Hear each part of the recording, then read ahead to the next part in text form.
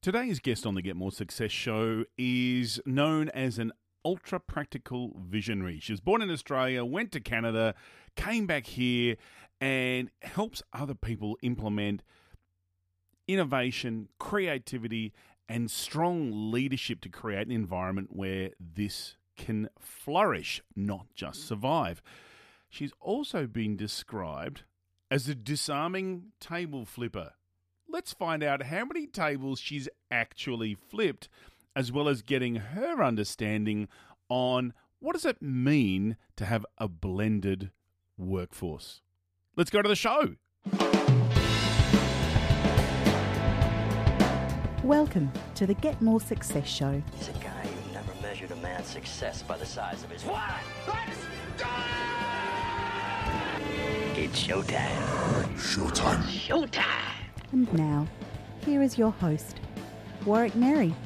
Welcome back to another episode of the Get More Success show. I'm excited today because I have a guest on the show who coincidentally happens to have the same name as a favorite little holiday town of mine. More importantly, she is a global citizen. She's from Australia, grew up in Canada, has traveled all around the world, and brings it all together into one powerful table flipping kind of conduit is what I have heard. I'm looking forward to speaking to you. Welcome to the show, Tathra Street. Hello, thanks for having me. Absolute pleasure. Now I'm going to start off with that one question. Tathra, how do you, for someone who has done so much, lived so many places and done so many cool things, how do you define success?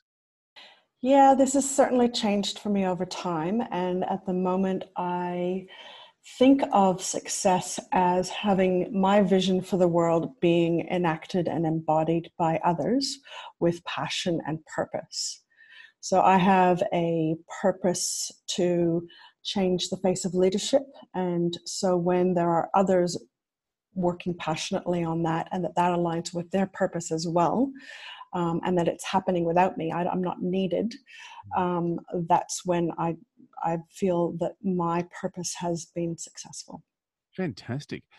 So I'm really interested because a lot of people talk about leadership, but and knowing a little bit about you and some of the stuff that you're doing, where do you think that in Australia, and also globally, because you have that global perspective, what are the key areas that our leadership is lacking?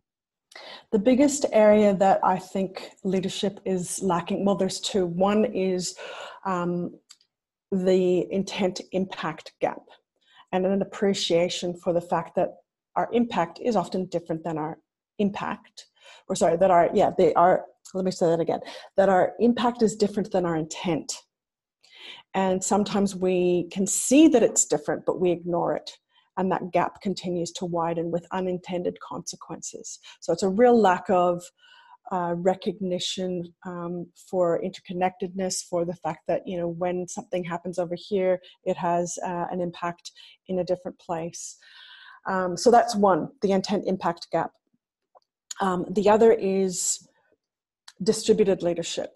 So the idea currently is that leadership is concentrated at the top of a hierarchy, where in fact leadership it's not a title, it's not a location, it's a verb, it's an action, it's an attitude, it's a recognition that I can take leadership in any realm, whether it's at home, as a parent, in my community, in my workplace, in my country, that I can be leadership rather than be a leader. And this idea that we can really all step up and take responsibility for our shared global future.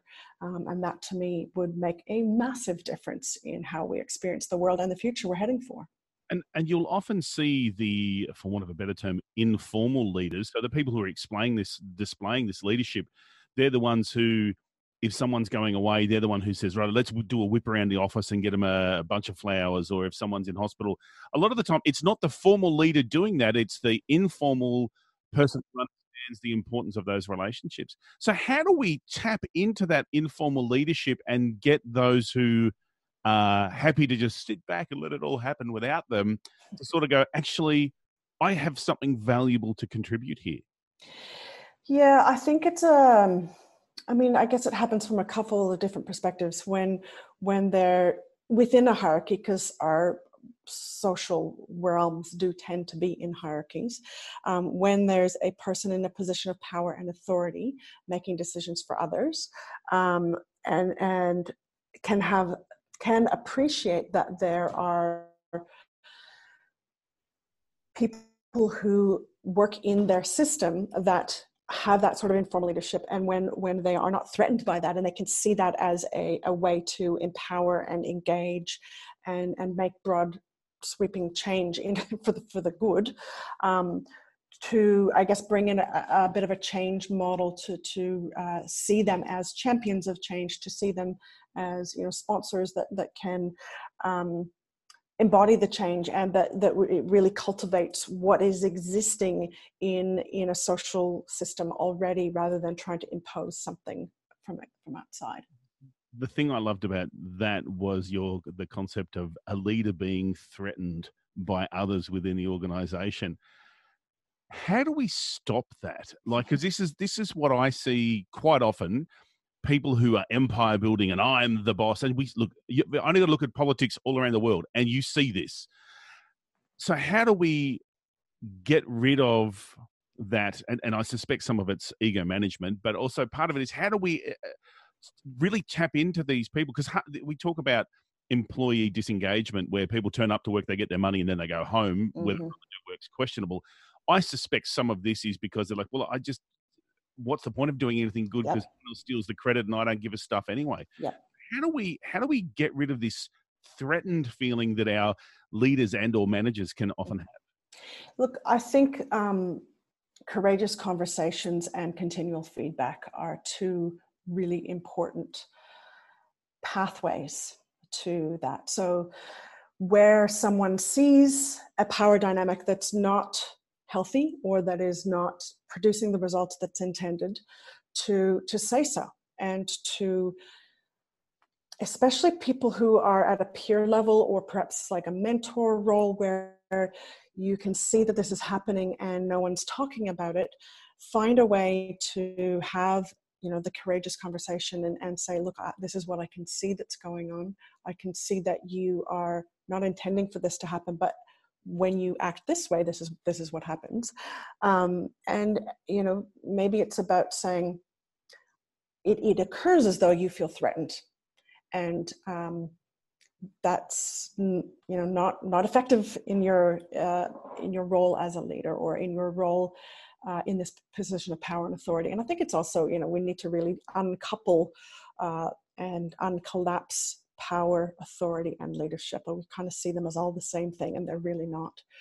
So when people who are in positions of authority recognize the power that they have, and can understand the, you know, the difference between social power and positional power, and that source of longevity comes from the social, or sorry, the personal power, that sense of purpose, that sense of self, that sense of, I don't need to worry about, you know, other people coming and stealing my power, because I know that I have that within me. So I think there's a number of things there. The power intelligence is a big one. The courageous conversations, and feedback seeking. So asking, you know, is what I'm doing hitting the mark? Is, you know, how is what I'm doing landing for people? Being curious about the actual impact is, again, that's a really great way to close that intent impact gap. So one of the issues I would see would be this approachability of some leaders, because some leaders sort of essentially they close their door, like it's a physical barrier, like, I really don't want to hear what you've got to tell me, I'm doing stuff. So how can we be more open to it? Because I get, if you've got a peer coming to you, say, hey, a couple of things I've noticed, you might not intend this to happen, but sometimes it comes across as, versus a direct line report, or even one frontline staff, which might be 2 or 3 down. You're not going to go to your boss 2 or 3 levels up and go, by the way, you're doing this, because it's like, there's the door, bye-bye. So as leaders, be us formal or informal leaders, how can we be more approachable and open to some of this feedback? There's a fantastic tool called the Diamond Power Index, which helps people in positions of power see how other people experience their use of that authority. And one of the scales in there is approachability. And so it's a very well-tuned, well-created scientific tool that incorporates, it's like a multi-rater tool similar to 360 feedback, but different, and very focused on how people's perceptions of their use of power. So it really helps them understand, instead of having to rely on someone who's in a subordinate position coming to them, because that's it's not going to happen, like you say, and giving them a chance to engage in the survey as part of the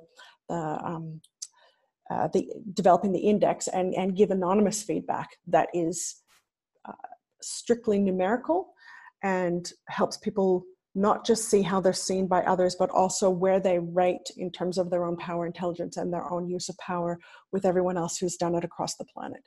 It's a fantastic tool, and it's something I'm really excited about. One of the things I know that you do, and that we've talked about just previously, is difficult conversations and getting better at those. My personal belief is the questions you ask are what really leads to your success. But sometimes we don't feel we can have these difficult conversations and ask those challenging questions. From your experience, what are some of the best ways to support or be open to difficult conversations, or to initiate digital conversations from both positions, either the superior or the person who reports to them? How do we make difficult conversations easier and more successful?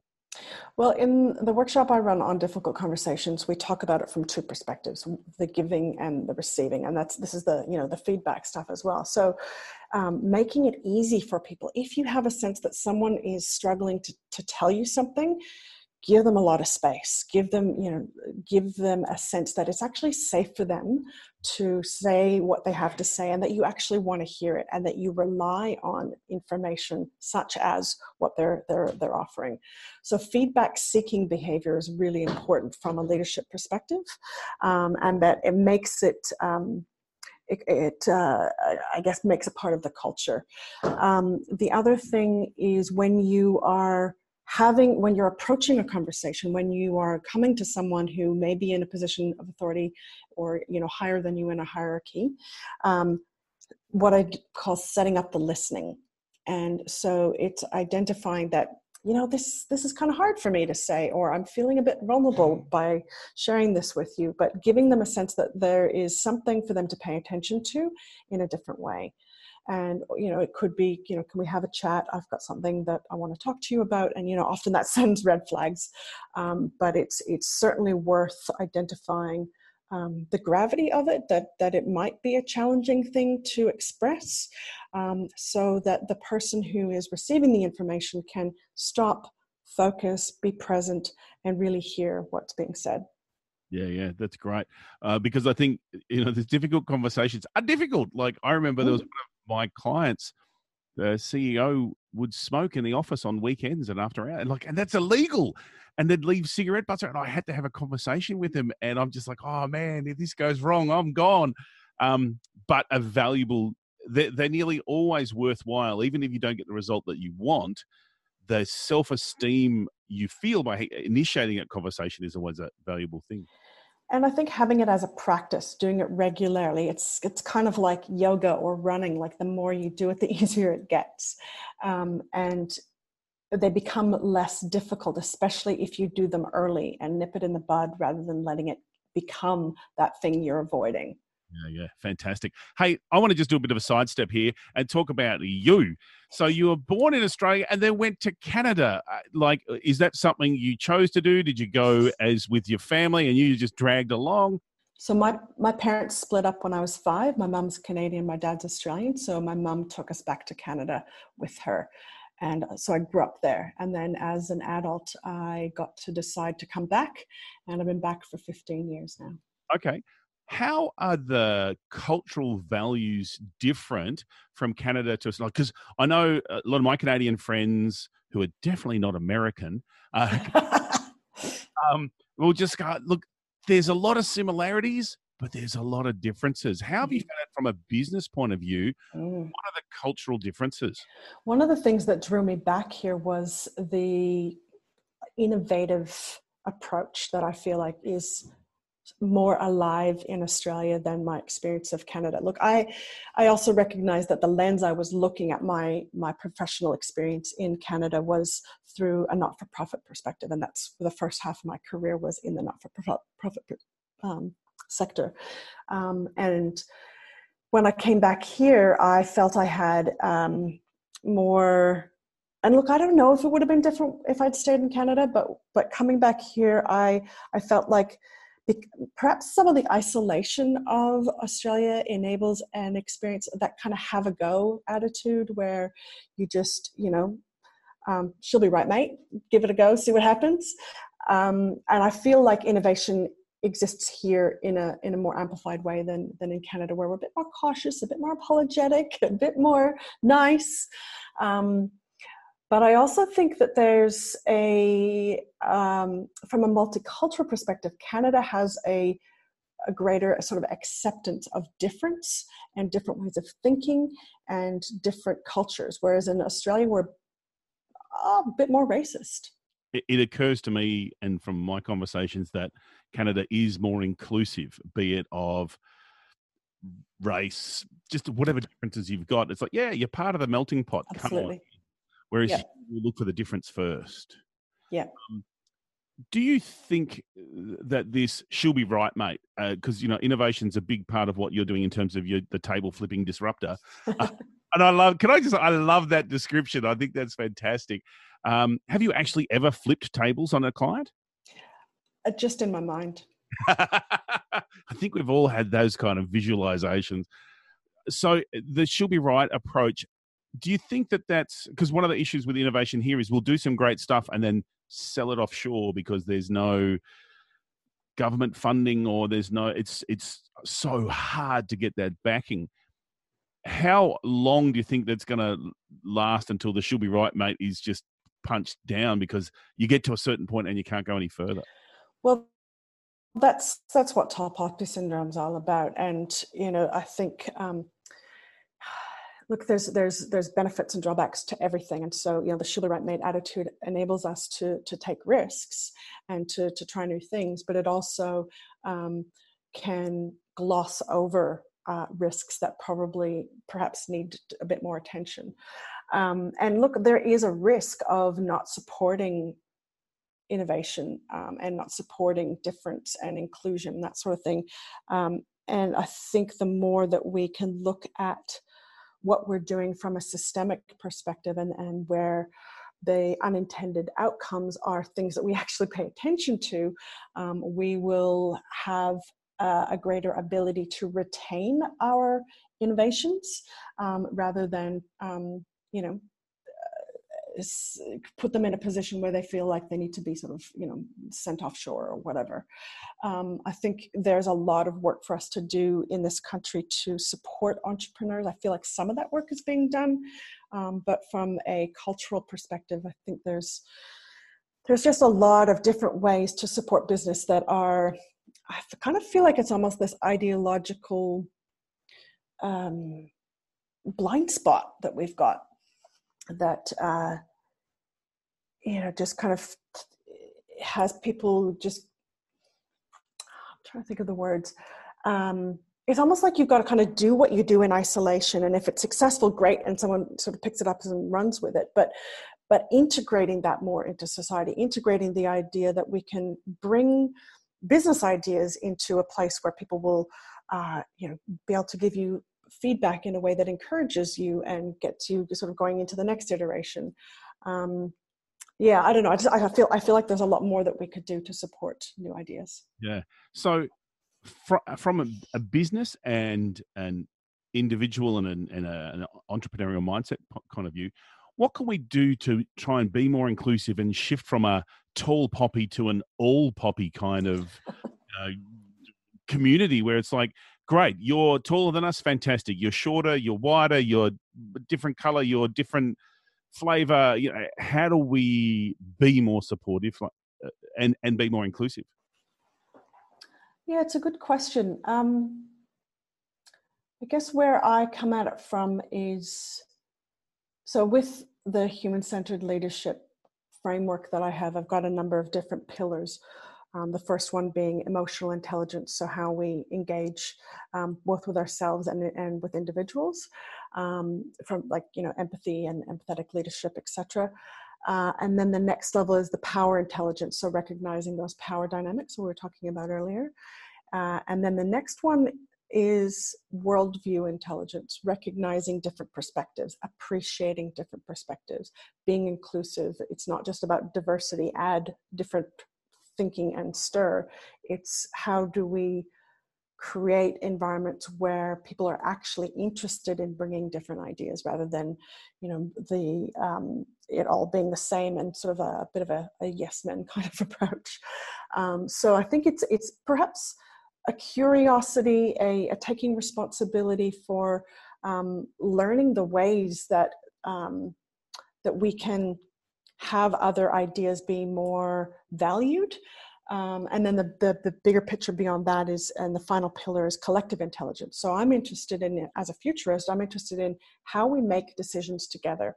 How, and partly with my role as a facilitator, I love generating collective intelligence and helping people make better decisions as small groups, and that as a sort of microcosm of the macrocosm, our ability as human beings to make different decisions about the future that we're going to create on this planet.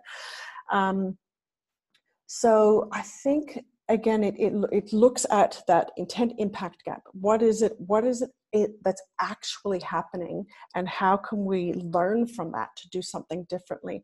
How can we ask different questions that might bring in different people? Have you heard about the YouTube? When YouTube was first coming out, they had an issue where sometimes the videos would be upside down. No. And so they couldn't figure out why this was happening. And what they realized is that everyone on the team to do the orientation for videos being uploaded from phones was right-handed. And that the people who were uploading them that were upside down were left-handed. And so it's not about, gender and race and ability and, all of those different things. Sometimes it's what hand do you use. So yeah, it's getting curious about that kind of thing, learning from these kinds of things, and finding out what lies outside of our peripheral vision that if we could see it, would help us make different choices. And that's like what you were saying before, is we don't want just lots of people who are different, put them all in the same pot and blend them so that everyone's exactly the same, but appreciate the differences and what are the advantages of that. Was that the driving force behind your new Blend mastermind group that you're starting? Well, it's interesting because when, Philippe Guichard and I have created a mastermind group. And we were just talking about, the blend of different types of people. And then we thought, the blend, let's call it that. So we've named it the blend, and it's very much about the different kinds of people who, especially, so it's specifically for entrepreneurs who want to have, honest feedback from people who are on the same journey as them, because often entrepreneurs are misunderstood and are surrounded by people who are in an employee mindset, and so they get this kind of they're just not, people don't understand the journey. So being in a peer group where everyone trusts each other, bringing the different perspectives and getting that kind of feedback that you just wouldn't get anywhere else. So that's kind of the blend that we're so it's a different perspective, but a common framework, so we can understand that feedback. Because my wife is an employee, and she has the employee mindset, and the money goes in the bank every fortnight. She gets paid every fortnight. So she doesn't understand this whole concept of, well, sometimes you don't get paid for a couple of months, and then there's money everywhere for a couple of months, and it's a different approach. So to have a common framework has to add some value. Absolutely. Katherine, it's been fantastic speaking with you today. Before we go, I just want to know, what are 2 things you wish you'd known earlier in your journey of life and business? What are the 2 things that you wish you'd known earlier or did differently, so our listeners can shortcut some pain and take advantage of your experience? I wish I'd known that it saves money to ask other people to do things that I'm not good at. I could spend 5 hours on creating a really crappy logo, and someone else that's got that skill could do it in half an hour, and that's far more cost effective than trying to do it myself. Especially when you're starting out, you feel like you got to do it all yourself because you can't afford to pay someone. But trust me, it's just not true. So that's one thing. You got any others?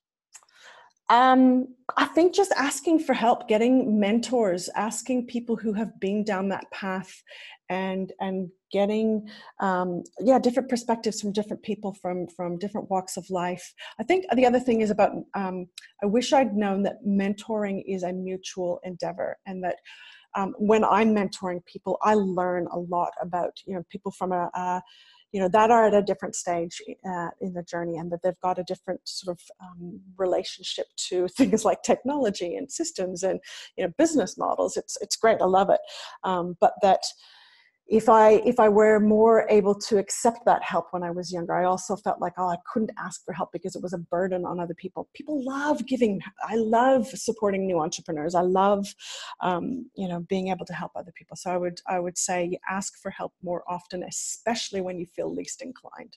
Fantastic. Thank you so much for your time today. If people want to get in touch with you, find out more about you, find out more about the Blend Mastermind Group and some of the other things that you do, what's the best way to get in touch with you? TathraStreet.com is my website. Easy to find on social media with my unusual name. So I'm on Facebook and LinkedIn, occasionally on Twitter and Instagram. You're more likely to see puppies and flowers and stuff. But feel free to get in touch. Who doesn't love puppies and flowers? I've got to tell you, my dog, Winston, the Wonder Poodle, he is out there on force.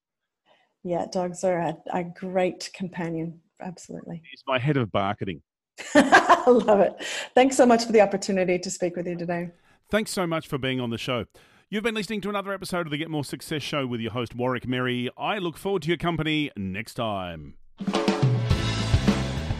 Thanks for listening to the Get More Success Show with Warwick Merry. Continue the conversation with other successful people over at getmoresuccess.com. That's where you'll find all the show notes as well as a link to our Facebook group that we'd love for you to join. GetMoreSuccess.com is also where you'll find all the information you need to connect with me, your host, Warwick Merry. Thanks for listening, and until next time, enjoy your success.